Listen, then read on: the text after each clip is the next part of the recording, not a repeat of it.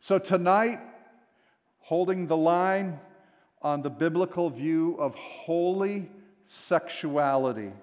I'm not just picking out homosexuality. I'm talking about holy sexuality. That God would have us to be holy in our sexual identity, in our sexual life. And homosexuality is one aspect, but it is getting pretty strong endorsement in the secular world today. As a matter of fact, I'm not exaggerating, but I don't know how much longer I could teach or preach on this subject without getting arrested. In Canada, I could not share this message, or I would be arrested.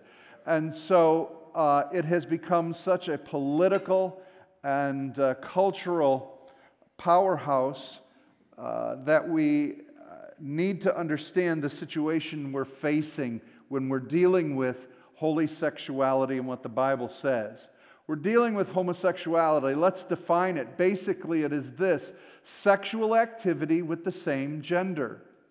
So with female to female, we call that lesbianism. To male, we call that homosexuality. There are no other defining characteristics of a homosexual apart from their preferred choice of sexual relations with a person or persons of the same gender. It used to be people would make comments that someone who was gay or homosexual was this or that, they acted or behaved like this. There really is no other characteristic except for their desire for same-sex attraction. Now, homosexuality is at a tipping point. This is not just an issue in the United States. As a matter of fact, what I hope are becoming aware of is that every movement that you're hearing in the United States is on a global scale.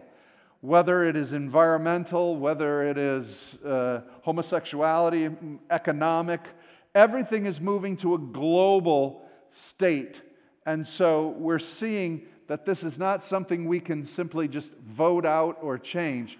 This is the change of a culture globally. And we're at a tipping point. There is more money and influencers in the realm of homosexuality than anywhere else, and especially in media, running and driving this, I'll say, campaign. Homosexuality accepted around the world. I don't know if you can see some of these numbers, but in the United Kingdom, 86% of the population accepts homosexuality as an alternate lifestyle. In Canada, 85% of the population. In Argentina, 76% of the population. In the United States, 72% of the population accepts it as an alternate lifestyle. Mexico, 69%. Japan, 68%. South Africa, 54%. South Korea, 44%. India, 37%. Kenya, 14%. Some nations are resisting it. Russia, some of the African nations are saying absolutely not. But what you can see is, again, that tipping point to where homosexuality is no longer considered something perverse or other, but now it is mainstream. Let's look at the United States. Gauging the number of those who are homosexual, I'm including both men and women in that term of homosexuality. Back in 2012, it was 3% at best that we could determine. 3% of the entire population was claimed to be homosexual. Now it's hard for us to determine specifically homosexuality because they went from identifying as homosexual to LGBTQ+, which adds to the numbers, and that's the reason why now we're counting by the grouping and not just homosexuals. So as of 2022, the population is up to 7.2% of our population of the United States claims to be LGBTQ+ in their affiliation, if you will. All right? And so that's, again, now lumped together with lesbian, gay, bisexual, transsexual, queer, and plus. So we're going to be counting by that group from now on. Now, how many of you know watching TV, watching movies, listening to media, you would think it was 50%? And it's in the mix of everything. And it's really, really being pushed. Now, in 2001, 53% of the American culture said homosexuality is morally wrong. By 2020, it has decreased to 32% of the population says it's morally wrong. By 2022, it's 28% believe it's morally wrong. So we are standing on the side where we're outnumbered, okay? And it is acceptable in our culture, and so we become the haters. We become the ones who are calling homosexuality sin. In fact, that's typically one of the first questions they ask preachers and pastors on TV when they're interviewing them. Do you think homosexuality is a sin? And for someone to say, yes, it is a sin, they become aghast, you know. But I mean, sex before marriage is a sin. Fornication is a sin. Lying is a sin. Being jealous. So many things that are sins. How many of you know that we have the remedy to that sin? We're not condemning someone to hell. We're saying there's help for that sin.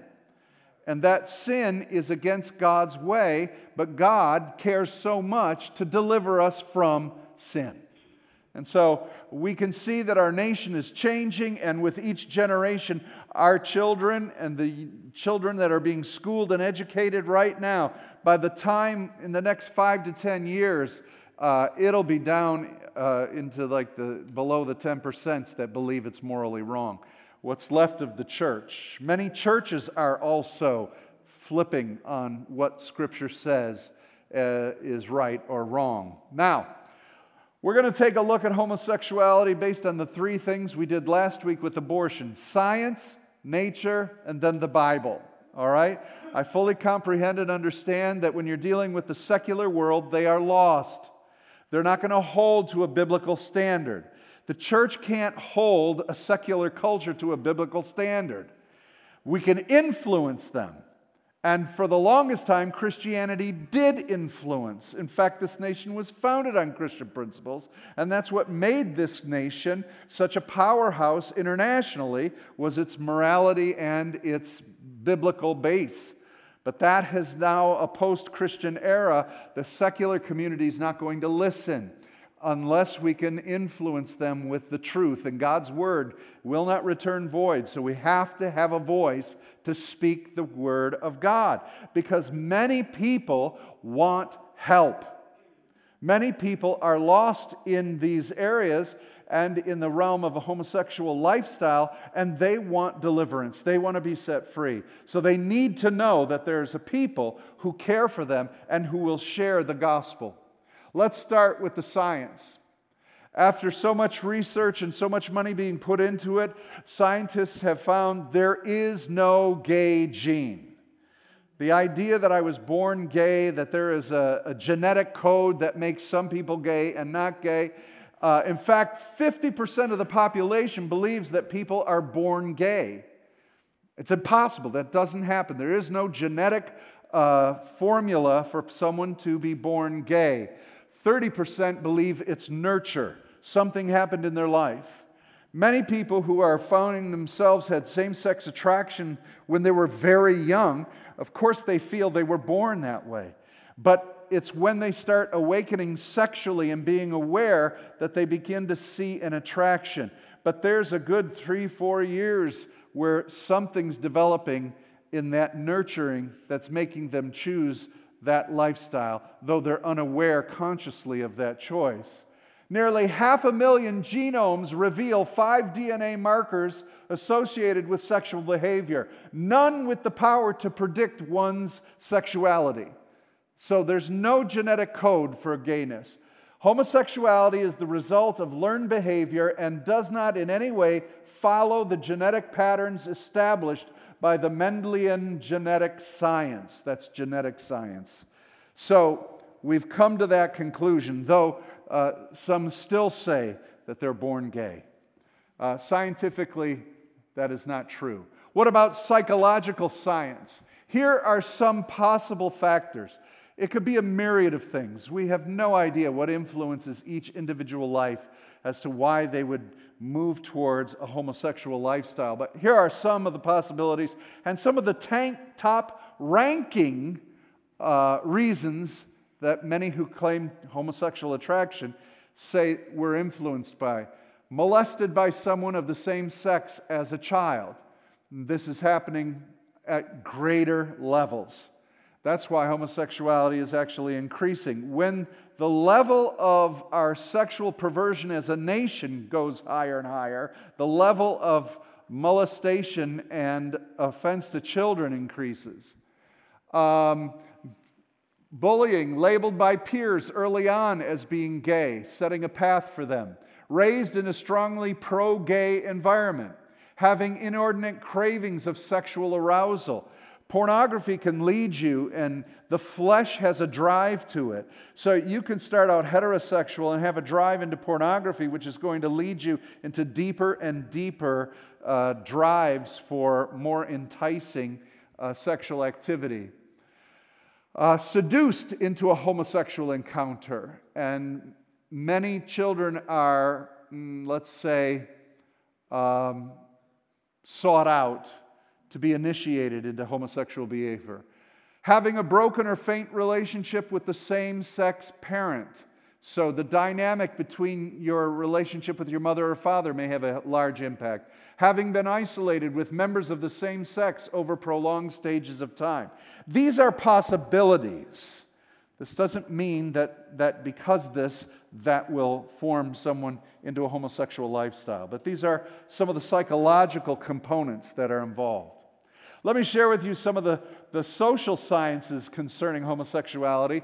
Back in 1934, J.D. Unwin, Ph.D., Oxford and Cambridge, published an exhaustive study of 86 societies over a 5,000-year span. The book was called Sex and Culture. It studied the impact of monogamy, or faithful, same binary, male-female relationship, free sexual expression, and rampant promiscuity. And what he determined through the social sciences is pretty interesting. This guy was not Christian. This isn't Christian-based. This is observational science over a 5,000-year period of 86 different societies and cultures. And guess what he found out? The most productive and strongest societies, number one, societies flourish when sexual constraint is encouraged. Sexual liberalization leads to a slow-motion societal collapse. Number three, premarital chastity is the most important issue in reducing national decline and creating a flourishing culture. That sounds biblical, doesn't it? So no sex before marriage is one of the healthiest things you can do for a culture and a society. 4, civilizations where men and women practice abstinence from sex until marriage and faithfulness in marriage thrive. Promiscuous cultures decline. Number 5, total societal collapse takes place within 3 generations if everyone in the society embraces sexual liberalization. We've only got a couple generations left here. Well, actually, it started in the 60s, didn't it? We're on our way to a very severe collapse of our culture because of the sexual promiscuity. Let's talk about nature. That's science. Science would show us that moving into the realm of this kind of liberal sexuality and homosexuality, and again, we're talking about holy sexuality, so no fornication, no adultery, faithful marriages, enduring families are what is going to make a society last. And when we're talking about why we are not in favor of homosexuality is because of its impact on a culture and on families. It was the gateway to where we are now. Just a number of years ago, having homosexuality as considered an alternate sexual choice opened it further to then gay marriage. Once gay marriage got crossed, then the floodgates were opened and marriage is collapsing rapidly. And now you've got the LGBTQ to where it has opened up our sexual reality to where now we're even eliminating the binary concept of men and women. It's gone that far, and it's going to be going quicker. And the only other things left that the Bible talks about are pedophilia and bestiality. And those will not be far behind. What does nature say? Men and women were designed for sexual intimacy. Our bodies were created to become one flesh. Now, I'm not talking about God yet. We'll talk about God in a minute. But just by nature, we can understand that men and women were designed to become one flesh. Sodomy is anal sex, and that causes bodily harm. It used to be referred to as the crime against nature. It used to be crimes on the book against sodomy laws. The reason being is because it is harmful to a culture and to people's health. Many health risks from anal cancer to hepatitis to herpes, HPV, and other infections are impacting homosexuals. Gay men are 3 times more likely to use drugs or alcohol, and suicide and depression are in higher numbers than the heterosexual population. They're looking for something. They're broken. They're trying to find some kind of satisfaction. And so they believe that a homosexual lifestyle will bring the love that they want and that they crave. And many times it doesn't satisfy the suicidal and the broken depression and anxiety. And so many times in homosexual communities, relationships don't last. And the life expectancy of homosexuals is shortened than heterosexuals. You don't hear that, but that is the reality medically that is happening. Many would say, well, if you would accept homosexuality, the suicide rate would go down. It hasn't at all yet. And so that is an issue. The essential elements of binary male-female sexual relationship that nature has designed and that you see in the animal kingdom and in human kingdom is, number one, for procreation, so that the species of mankind or humankind can continue to perpetuate and grow. Secondly, for the building block of any culture or society, families, where one mother, one father is the healthiest home to raise children in and rear them so that we have a healthy society and culture. This by nature is what works. And if we were going to talk about evolution as a possible theory for mankind, homosexuality would not last. Let's talk about scriptures now. We believe this is an authority. The creation order is binary. We'll get into that in a couple weeks. What do we need by binary? It's 2 parts. Binary, male and female. The Bible says this: God created man in his own image. In the image of God, the imago Dei, the image of God, He created him, male and female, He created them.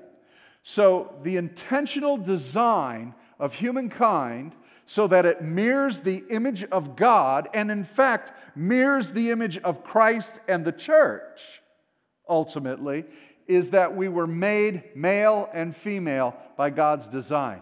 Therefore, and this is why homosexuality is birthed in rebellion, because it rebels against the created order. And in order for us to accept it, we have to deny the created order of God and what He says. Genesis 5, 1b and verse 2. In that day, God created man. He made him in the likeness of God. He created them male and female and blessed them and called them mankind or humankind in the day they were created. So this gives us a few things. Number one, they were created this way. They didn't evolve into this. This is a design, intelligent design by God Himself. This design is what propagates human life. It continues human life.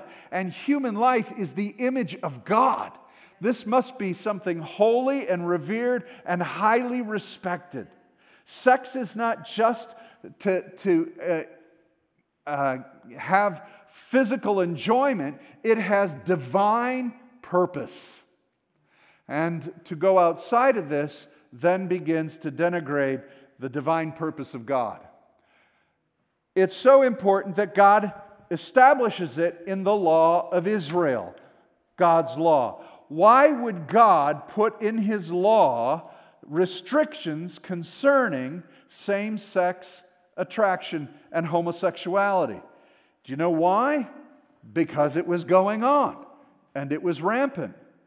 And so God needed to put in His holy law with Israel so that they would not fall into it like the other nations. It's been around since the beginning of time. Sexual perversion. And what do I mean by perversion? Something that becomes crooked or goes askew is termed perverse or perversion. It changes. So it changes from the order of God. And He said this in Leviticus 18:22. You shall not lie with a male as with a woman. It is an abomination. Now, this doesn't use the word homosexuality. We'll get into that word in a little bit. That word wasn't even invented by this time. It's a modern concept, the word homosexual. And so it's a word picture here. Everybody in the Old Testament figured what this meant. They know that what it means to lie with a male as you lie with a female means sex. And so He's saying, you shall not lie with a male as a woman. It is what? An abomination. That's a very, very strong word. All right? Now, there are things in the Old Testament law that have passed away. And you'll hear this criticism all the time of people who do not understand the Bible. Oh, you think homosexuality is a sin. Well, did you know even in the law of Leviticus that you're quoting to me that you can't even mix or match two different kinds of fabric?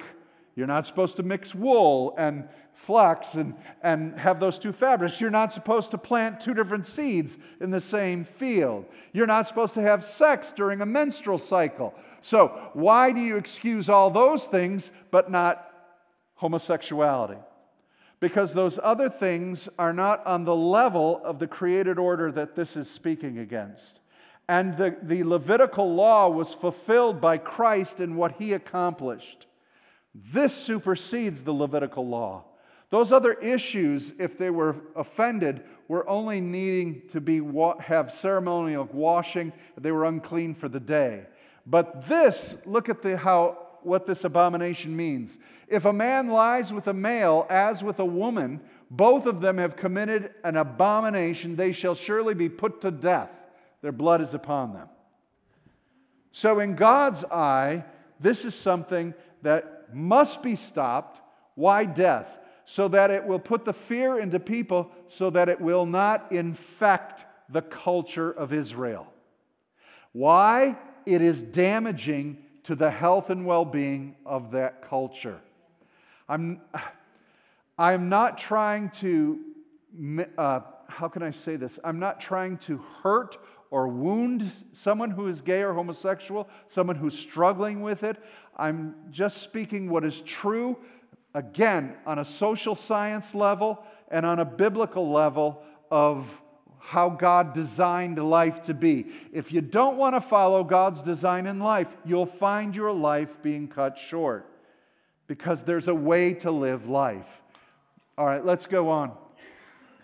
The Scripture forbids 7 different kinds of sexual relationships. So again, I'm talking about holy sexuality, not just forming against homosexuality, okay? We've got to get this right, church. Because if the church is going to speak the truth about homosexuality, it better speak the truth about heterosexual sin. We got to speak about the problem with pornography in the church. We've got to speak about fornication in this church. We've got to speak about adultery in the church. There is an order to holy sexuality. And so there are 7 forbidden sexual relationships. You should not have sex with your parents. You should not have sex with your children. You should not have sex with your siblings. You should not have sex with another's spouse. You should not have sex with someone of the same gender or sex. You should not have sex with a dead person. And you should not have sex with animals. Why? Sex is sacred. It is holy. God designed it for the marital bed. The marital bed is essential for any culture, any society, and to remain pure with God. All right? And so holy sexuality is essential. In fact, if it's not followed, he decreed judgment against it. It slaps God in the face to his design, anything that perverts his design. And so there's judgment. We saw that what happened to a culture of people who became intrinsically perverse in homosexual lifestyle, known as Sodom and Gomorrah, it had gotten so bad and corrupt that God destroyed those 2 cities. Now, it says there's an argument from the homosexual side that says, hey, the real sin of Sodom and Gomorrah was that they were not hospitable. That was the sin of Sodom and Gomorrah. Well, how is it that they weren't hospitable? They wanted to have sex with the angels. That's not being very hospitable. And they get it from this portion of Scripture from Ezekiel. Now, this was the sin of your sister Sodom. She and her daughters were arrogant, overfed, and unconcerned. That sounds like the United States, if you ask me. They did not help the poor and the needy. They were haughty. See, those are the real reasons God destroyed Sodom and Gomorrah, because of those attributes. But wait. Go on and finish the rest. And did detestable things before the Lord. There's that abominable, detestable. There is something that they did that was so beyond the realm of being inhospitable. And that was their sexual relations. Therefore, I did away with them, as you have seen. In fact, in the New Testament, Jude backs this up and says, likewise, Sodom and Gomorrah is an example for us of the punishment of eternal fire. The people of these cities suffered the same fate that God's people and the angels did because they committed sexual sins and engaged in homosexual activities. Jude puts it pretty clearly as to what the sin of Sodom and Gomorrah is. Why am I saying this? Is God going to kill every homosexual? No, God wants to deliver people from their sins. He wants to help. He wants them to find freedom. It is no different than someone addicted to pornography, addicted to adultery, addicted to heterosexual over-sexualization. These are damaging to families and relationships and to God's purpose and order. Remember, the marriage, which is what sex is held within, is the mirror image of Christ in the church. It's a prophetic image. God can't have... how many of you remember Moses couldn't go into the promised land? Because he didn't prophetically fulfill what God said. At first he said, speak to the rock. No, he said, strike the rock. He struck the rock. Then the second time he told Moses to speak to the rock, but Moses struck the rock. Moses broke the prophetic significance of what he was supposed to do. The striking of the rock was the crucifixion. Speaking of the rock was the outpouring of the Holy Spirit that came at Pentecost. But he violated that prophetic purpose, so even Moses couldn't go into the promised land. Sex is a prophetic purpose, that the two shall become one, and it prophetically declares Christ in the church. It is sacred and holy. So anything else that perverts that is violating its prophetic significance and its holy purpose. Amen? Now, Hebrews 13:4, let marriage be held in honor among Christians. All. This is a creation ordinance. That's why the issue in Leviticus concerning homosexuality being an abomination is a creation ordinance. And he says, it should be held in honor among all, and let the marriage bed be undefiled. So how can you defile a marriage bed? By doing things that Leviticus tells us are sinful. So in the marriage bed, there should be no sodomy. In the marriage bed, there should be no things that are outside of what God has said is holy. No adultery in the marriage bed. No fornication in the marriage bed. For God will judge the sexually immoral and the adulterous. So everything we say about homosexuality, we say as well equally to the adulterer. Church? Amen? Because the church has a problem with calling that out, but not calling out the other. And so we have to have holy sexuality. What about Jesus? When did Jesus ever preach? Jesus never preached against homosexuality. You never see Jesus talk about homosexuality. Why not? Well, he's a Jewish rabbi. A Jewish rabbi who upheld the law to perfection. He didn't need to speak of homosexuality in purpose. He spoke in Matthew 19 and he taught that marriage is about one man and one woman. And have you not read that God created Adam and Eve? Jesus backs up the creation story. And if Jesus backs up the creation story, he's backing up the true design of one man, one woman in marriage. And that's what he teaches here. So that is in fact a teaching on or against homosexuality, because he upholds the law and would uphold Leviticus as well. And so that's what the Jewish rabbi would preach. Let's go to the New Testament. All right? 1 Corinthians 6, 9 through 10. Don't you know that the unrighteous will not inherit God's kingdom? Do not be deceived. No sexually immoral people. Who does that cover? Basically, all of us before we got saved. Okay? That includes every sexual immoral act that there is. All right? So, no sexually immoral people. Idolaters, those who worship images. Adulterers, there we are back at a sexual issue again, aren't we? Or males who have sex with males will inherit God's kingdom. Now, in some of your translations it says homosexuals there. All right? And that word is not from the original Greek. The concept of homosexual introduced into the English Bible was introduced in 1948.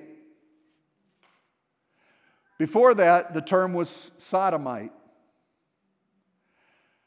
The translators are trying to come up with a word for what Paul invented here. Paul came up with a word, a compound word in the Greek, arsenokoitos. What does that mean? Arseno means man, koitos means bed. Men who bed with other men. Sounds just like Leviticus 18, doesn't it? You shall not lie with a man as you do with a woman. And so the homosexual community is saying, see, they perverted the Bible in 1946, adding this made-up word homosexual to make Christians be against homosexuals. This has nothing to do with homosexuals. Yeah, it really does. It's a word picture, isn't it? Males who have sex with males, or males who bed with other men. We know what bed means. We're not talking about, going camping and sharing a sleeping bag. We're talking about sex. Now, Romans 1, 26 to 28. For this reason, God gave them up to dishonorable passions. For their women exchanged natural relations for those that are contrary to nature. The men likewise gave up natural relations with women and were consumed with passion for one another. Natural relations. as designed by God, man and woman, united sexually to become one flesh in marriage. That's God's creation. We're to uphold that, church. He says, again, I don't know how many churches are going the way of pro-homosexuality and pride. The Methodist Church is falling apart right now. It's got a huge split because they've decided to ordain homosexuals. And this is a problem because they say you're misinterpreting the Scripture. I'm doing my best here to make this really simple. When a woman exchanges natural relations, which is contrary to nature, she's sleeping with another woman. And a man, likewise, giving natural relations with women, consumed with passion for one another. Men committing shameless acts. Paul again, we're going back to the abomination. Shameless acts with men, receiving in themselves the due penalty of their error. And since they did not see fit to acknowledge God, God gave them to a reprobate or debased mind to do what ought not to be done. This is very plain to understand God's view on homosexuality. All right? Now, again, homosexuality is used in our modern translations. It was not used in the original Greek and Hebrew. Let's look at, but the terms bedding or sleeping with the same sex was. Not that far of a leap. 1 Timothy 1, 8-10. But we know that the law is good, provided one uses it legitimately. We know that the law is not meant for a righteous person, but for the lawless and the rebellious, for the ungodly and sinful, for the unholy and irreverent, for those who kill their fathers and mothers, for murderers, for the sexually immoral. Again, stop there. Sexually immoral. We can list all the sexual issues, and males who have sex with males. Okay, it's not the word homosexual, but it is homosexuality. For slave traders, liars, perjurers, and whatever else is contrary to sound teaching.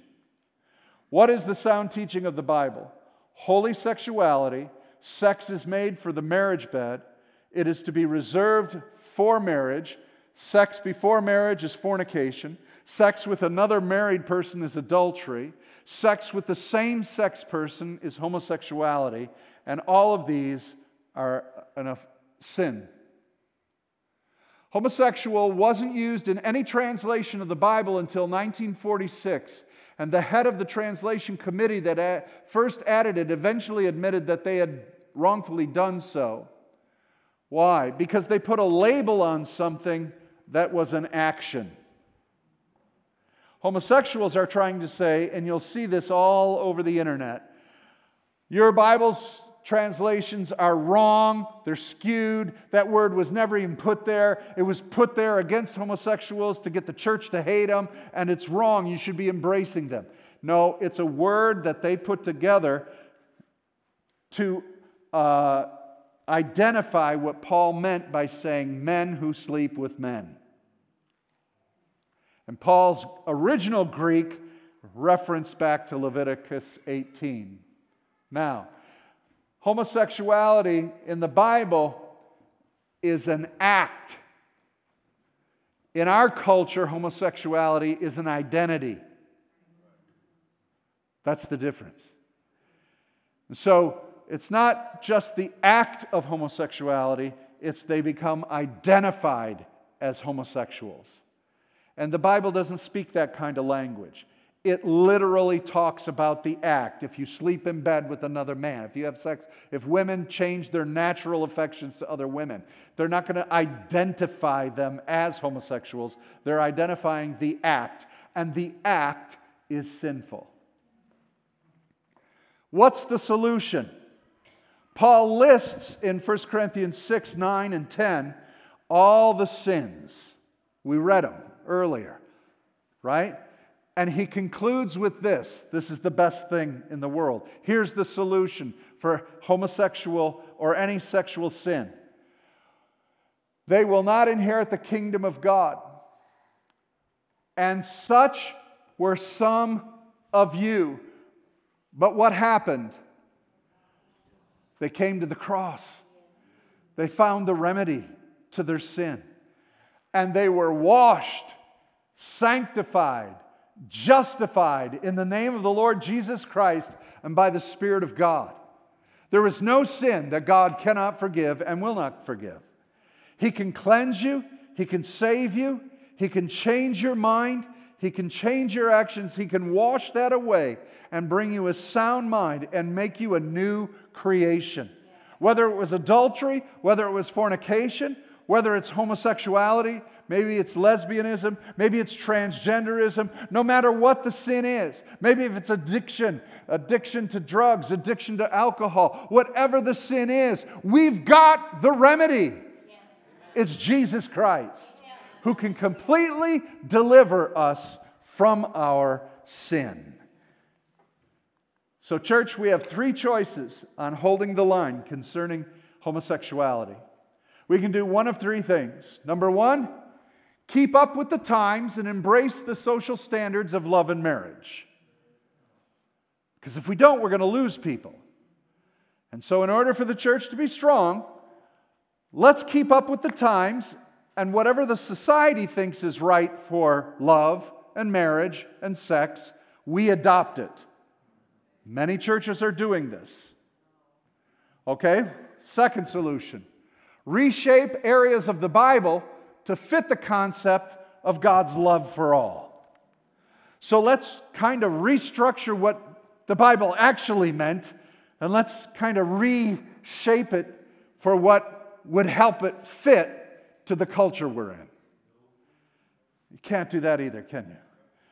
The only option we have as disciples and followers of the Lord Jesus Christ is to hold to the Word of God, even if we are in the minority and even if we are persecuted for it. Amen?